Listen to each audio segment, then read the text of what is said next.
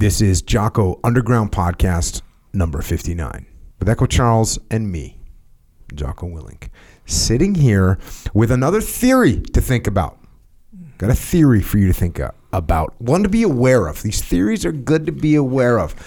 When you're aware of things, you become so much more powerful in defending against them. I mean, just think about it. If you know what an arm lock is, you can defend the arm lock. If you don't know what the arm lock is, you don't even know where to start. Okay. So here's a theory. It's called Burdian's ass. Whose theory is this? It's a theory. Okay. All right. It is a philosophical paradox related to decision making. It's named after this French philosopher, Jean Burdian. It actually kind of makes fun of Jean Burdian, and I won't go into the whole history behind that because this guy's somebody that was born in 1301. So this guy's he's pretty ancient philosopher. Old school. Yeah. But here's the paradox. And I guess he was a guy that talked about this type of free will and whatnot. But here's the paradox. If you place a donkey, an ass, if you place a donkey that is equally hungry and thirsty, mm-hmm. and you place him an equal distance between water and food, he's going to die of both hunger and thirst because he can't make a rational decision between going to the hay or going to the water. Mm-hmm. All right? So it's something very good to be aware of because this can happen to us. This can lead to paralysis. We get stuck in these situations where it's like, well, that seems pretty good, but this seems pretty good too. We just don't make a decision. Mm-hmm. Or I want this, but I also want that, so I'm just not going to do anything. Yeah. So it is a good time to employ the law of combat, prioritize, and execute, right? I mean, in this case, guess what? You can live for 30 days without food. You can only live you can live for 30 days without food. You can only live for 3 days without water, so you better go get the water first. That's your prioritize and execute model. Sure. No factor. Also, can be a good time to employ some iterative decision making, like, oh, maybe I'll take a little step in this direction. Do it. Oh yeah, that makes sense. I'm still thirsty. I can survive a little bit longer without food, but if I need water for sure. So take some small steps in that direction. But oftentimes we go through life and sometimes we act like a jackass. Yep. We don't make decisions. Yep. We don't make decisions. We don't choose a course. And listen, I say, and I don't know when I started saying this, but I've been saying it. I'm kind of sticking with it right now. Okay. In my opinion, 7 out of 10 times, 70% of the time, mm-hmm. action is better than inaction. Mm-hmm. Look, there's 3 times where, you know what, you got to hesitate. You got to hold back. You got to wait. But most of the time, action is better. Mm-hmm. And the reason it's better is because when you take action, you get to see a different perspective. You get a reaction. Your knowledge grows. You learn. You can learn by sitting and waiting occasionally. That's why it's only 3 out of 10, bro. It's only 3 out of 10. Mm-hmm. Inaction has a possibility of giving you nothing. Like you sit and wait, you don't change your viewpoint. You don't change your perspective. You're seeing the same thing that you saw before. Yeah. So there's a chance that in action you get nothing from it. Yeah. There's a small chance that if I sit here and wait and I see what Echo's going to do, now I see what he's doing. Okay, now I can. There's a chance. But there's also a chance that I don't get to see anything new. Whereas if I maneuver, take a step, take some action, I'm going to get to see more. I'm going to learn. Mm. So bottom line is, don't be a jackass. Don't be a jackass. Mm. Take some action. Don't get stuck. Don't sit there and analyze all day long because it's going to be a problem. Mm. So there you go. Little theory from the past, from Burdian's ass. Do you ever get that feeling? I don't know. I didn't even think about that. I should have thought of a personal example of that. Of me, I think for me it might be I want this, but I also want that. Yeah. Like at the same time, which is what the donkey's doing, right? The donkey wants water and wants hay. Yeah. So yeah, sometimes you're like, oh, I want this, but I also want that. Which one should I get? Yeah. And I wait and argue about it in my own head. Yeah. So don't do that. Yeah, it feels like this is something different though, right? Feels like it's different than what? Than just one, like if you want some, let's say it's like buying something, it's kind of like that's a common thing where it's like, yeah, of course you want both. You probably want 10 other things as well, but these are just the two things that you're considering. And then you're like, wait, but I only want to spend a certain amount of money, which can only afford me one of these things. I'm sure that's like a common thing. That's not like this philosophical theory. Here's the thing. You want to buy that property and you want to buy this property and you're like debating, and all of a sudden property goes up the prices go up on both. Oh, right. Yeah. And now all of a sudden you're being indecisive. Oh, yeah, you're right. Oh, yeah. So that's when it applies.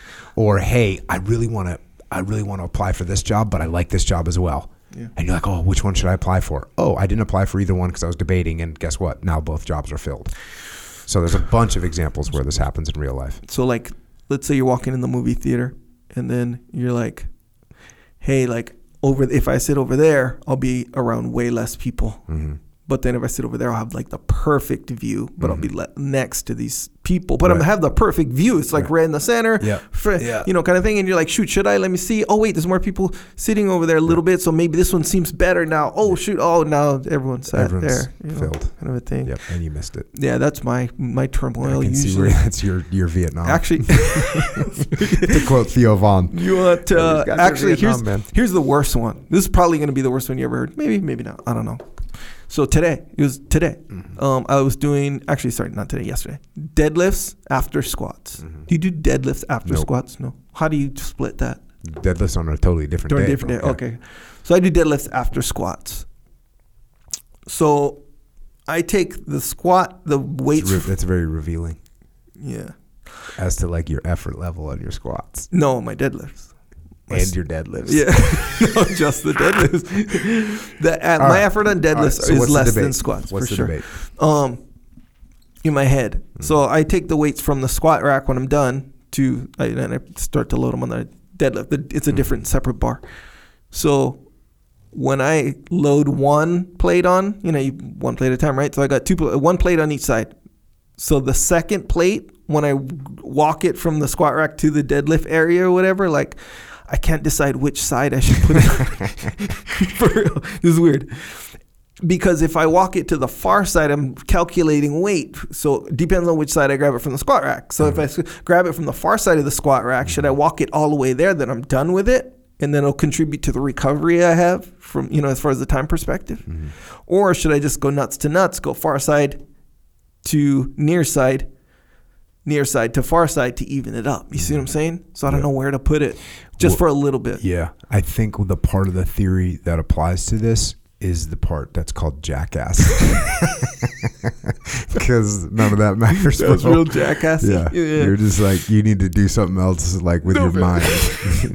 It's real. Because that's just horrible. But when you said that, that's the first thing I thought of. I was like, yeah, brother, it's real. Because and that's kind of why at first I didn't think that your example was, because that's like common. That's like, yeah, no kidding. Like, you're going to be indecisive because both provide benefits. Like, that's common. That doesn't deserve a theory almost. That's how it feels. I don't know. I'm not a philosopher. Yeah. But let's not get trapped. Let's not be a jackass. There's no but here. But sometimes there's like unreasonable, this will apply or this will pop up in your head in an unreasonable way. Like it does with me sometimes. Apparently. So that's why it deserves like a theory. That's what it felt like the whole system worked. But either way, it applies to, I think it applies to everything. No matter what. Yeah. Okay. First question. Let's get to the questions, bro. I'm 18 years old. You can edit out everything you just said. Do yourself a favor. Bro, that's real. Do us all a favor. I'm sure there's other people out there. Remember, I told you. There's no one else out there. No. I told you freaking about and I think it's the same thing. When I was unloading the dishwasher.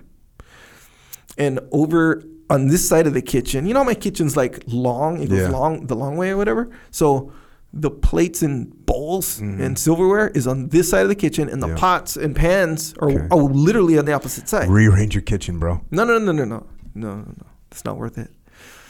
Nonetheless, that's not the point. So the point is, I see everything. I'm like, shoot, pots and pans, and then plates and bowls and stuff, and silverware is all in there, right? So I was like, shoot, which one do I do first? Because this one's slightly closer, but if I do this one over here, they'll be done. Then all I got is the close stuff left, and it's kind of like that thing, So I'm like super indecisive.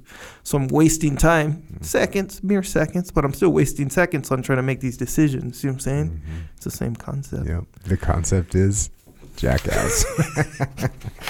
All right, dude. This applies to different people in different ways. I am 18 years old. 7 months ago, I defended one of my friends that was getting bullied at school, standing up to him kind of aggressively. After that episode, all the friends of the bully started to pick on me and kind of bully me in group. They turned a lot of people against me and in the last days of school, they have a lot of friends, and every time I go out, I meet someone that stares at me. I have a huge amount of people against me, and I don't know how to act. Being in a constant state of awareness and trying to spot all the possible threats is really stressful. I'm trying meditation and stoicism, but they don't seem to work that much. It's been a long time of bullying, and it doesn't seem to stop. What's your advice? Well, first of all, make sure you're training jiu-jitsu. Maybe some boxing, Muay Thai, wrestling. And look, that's not why is that? Is that because I want you to go fight everybody? No, but just in case you have to, you want to be effective. So train some jiu-jitsu, train some boxing, train some Muay Thai, train some wrestling. Make sure you know how to defend yourself. The way you behave when you know how to defend yourself will be deterrent to the bullies. Because bullies, the last thing they want to do is get beat up by someone that they're bullying. And when you know how to fight, people can sense that. And you can fake it, but it's hard to fake. So train jiu-jitsu, number one. Also, okay, so a couple other things. Hang out with your friends, right? Don't like be alone if you think there might be some violence. So hang out with your friends, stay with your crew, but listen, this is important. Don't be purposefully confrontational, right? Because you get your pack of friends and now you're eyeing them and they're eyeing you. We're not looking to affront anybody. We're not looking to antagonize anybody. We're looking to mind our own business and let them forget about us. That's what we're doing. We're just trying to keep our head down and move on and carry on. And that's what we're doing. As far as how we're individually, you asked, you're not sure how to act. It's the same thing. You act confident, but you're not offensive. You're not walking around with your chest out. You're not walking around like you're a badass, not making a spectacle of yourself. You're just acting, doing what you would normally do. Oh, it's lunchtime, going to lunch, going to my class, doing whatever, going to the store, just being normal. And you know what? Be a little bit polite. Someone's staring at you. Hey, what's up, man? Maybe give them a head nod. Maybe you don't even want to verbalize anything because that can escalate. So that is a little excerpt of what we are doing on the Jocko Underground podcast. So if you want to continue to listen, go to jockounderground.com and subscribe. And we're doing this to mitigate our reliance on external platforms so we are not subject to their control. And we are doing this so that we can support the Jocko podcast, which will remain as is, free for all, as long as we can keep it that way. But we are doing this so we don't have to be under the control of sponsors.